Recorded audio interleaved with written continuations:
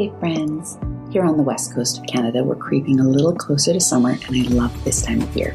When I go for a walk through the forest, there's still often that wet, woodsy smell because it's still raining a few times a week. The ferns are unfurling and the streams are full of water and rushing over the rocks.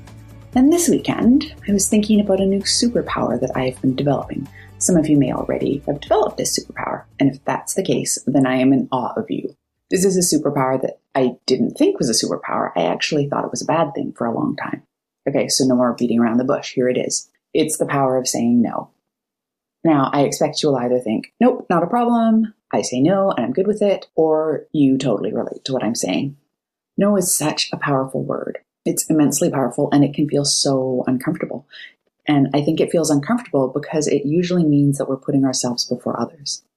So I'm going to set up a couple of situations for you. Say a friend invites me out for dinner, but I already have plans that night.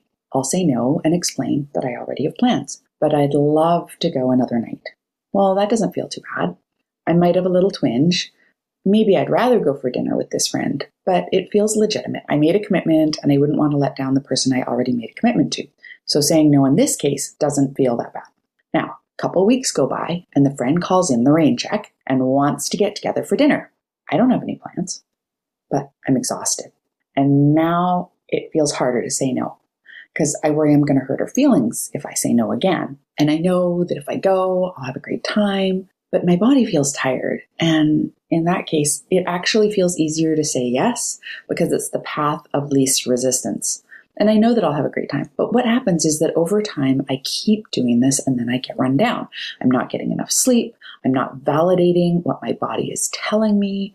I'm tired and I'm suppressing that feeling of tiredness. And then suppressing how I feel starts to feel normal. And that's usually when I break down and get sick. Because if I don't listen to the whispers that my mind and body are telling me, then they will just keep getting louder and say stop. So I've definitely got a great reason to learn to say no, but it still feels hard. Saying that I'm going to put myself first, it feels painfully hard. So last weekend, the holiday weekend, I got sick. Not COVID. Nope. There's a good old-fashioned stomach flu going around, and I managed to get that. So there I was, lying in bed, feeling dreadful, and I kept thinking, but I'm supposed to record a podcast for Monday. I committed to doing a mini session on Mondays, and it's the second Monday, and I'm already bailing. And I was a wreck about it, but I did it. I said no to all of you. And I'll be honest, I think we're still doing okay. So if you're in a situation and you think, oh, should I, shouldn't I? Is it a yes or is it a no? Well, recently I heard this great statement.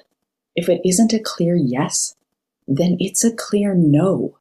So there's your answer. So for those of you who struggle with saying no, like I do, I'm going to say right now, I give you permission to say no. Taking care of yourself is not selfish. It's necessary. And I'm not saying that it's going to be easy, so I'm going to give you a little tip. Saying no can be triggering, it can make us feel anxious, and it can set off a chain reaction in our body, one that our conscious mind can't control. So next week, I'm going to tell you a little bit more about the vagus nerve and the role it can play in calming you, but for now, I'm just going to go straight into activating the vagus nerve so that you can calm yourself if you feel stressed before you have to say no to something. So before you send the text or the email or before you have to pick up the phone, put your hand on your chest and take a deep breath through your nose and then exhale and then say, just because it feels bad doesn't mean it is bad. So let's do this together. Take a deep breath in through your nose. Exhale. Just because it feels bad doesn't mean it is bad. I hope that this will help you this week. And this Thursday is a very special episode because it's the first book of the month, and it is Brené Brown's Atlas of the Heart. So remember to hit the follow button so that you don't miss it. And if you know anyone who could use a little Monday pick-me-up, just hit the 3 dots on Apple Podcast. I think it's at the top, and with Spotify, I think it's a little bit lower down. But when you click on it, it'll give you a share option, and you can share via text.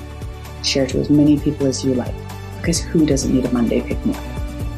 And with that, I'm going to say, I hope you have a beautiful week, and I'm sending you love on your journey.